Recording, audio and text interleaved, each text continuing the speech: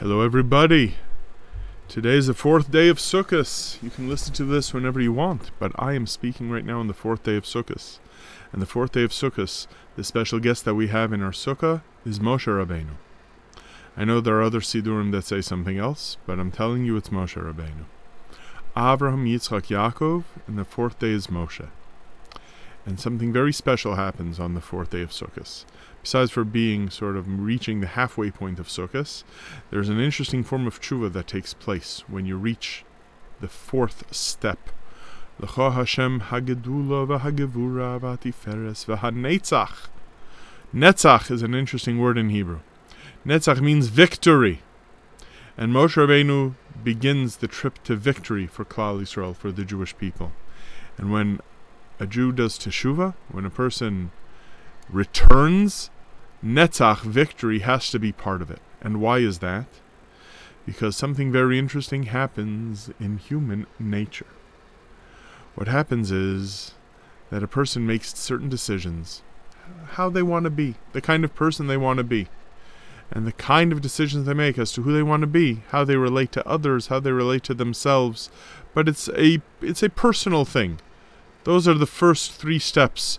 The first 3 days of Sukkot, the Teshuvah, the manifestation of Yom Kippur that takes place on the first 3 days of Sukkot, the first 3 midos, the first 3 character traits that Hashem exhibits and gives to us, or how we will rate. Are we kind to others? Are we meaningful and sincere with ourselves? And do we have a balanced personality? That's chesed, is the kindness. Gevura is the inner resolve, the inner strength. And Tiferes is the balance between the two. But then something very interesting happens.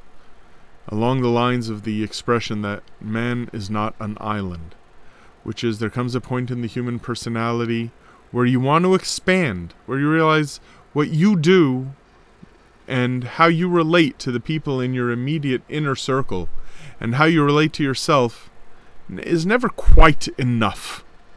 The human being and human society sort of demands, as part of its DNA, part of its code, that we expand, that we stretch out not only our arms, but we stretch out our existence so that we have an impact on others. And that is this next step, because you see, Avram, Yitzchak, and Yaakov, as powerful as they were, and as influential as they were, each in his own time with his own communities, something stopped there. They were individuals. Once you reach the next level, that's Moshe Rabbeinu, and Moshe Rabbeinu is busy listening to Hashem to free a nation, to give a law to a nation, to establish a standard for the klal, for the whole nation. And we have to find ourselves there too. And again, this goes back to that old line about that Prime Minister of Israel who said that he's the Prime Minister of 2 million Prime Ministers. But it's not merely a cynical point. It's a deep point in the Jewish psyche, which is really part of the human psyche, which is the desire to have an impact and to realize that good things should not just be good for you alone, but should have impact literally on the whole world. And this is the origin of political thought. The idea of politics, if you take away all the negativity and all of the harsh, cruel criticism that it often deserves, what is politics except the extension of one's moral code naturally into the public sphere? Meaning that there is something that is right, there is something that is correct, there's something that's holy.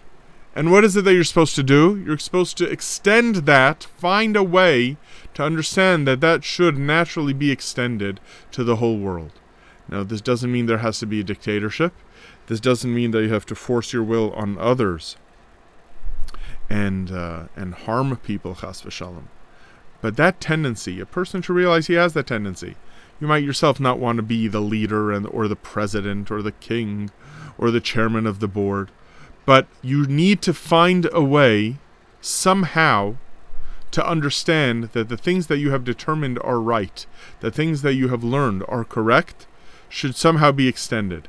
and whether that means a contribution to a group of people that expands the things that you believe in, or volunteer work, if you will, or finding a job in a place, whether you're paid for that job or you're not, but you find that space in your life to make sure that good things get spread into the world.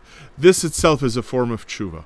Because if you think it's just about you, and I gotta be me, and just do what I want to do, and I don't care about anything else, then your midas hanetzach is broken. And that's not a healthy thing.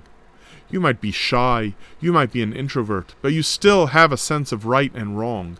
And you know as a Jew that you are part of the Torah that gives Klal Yisrael and the world a sense of what's right and what's wrong.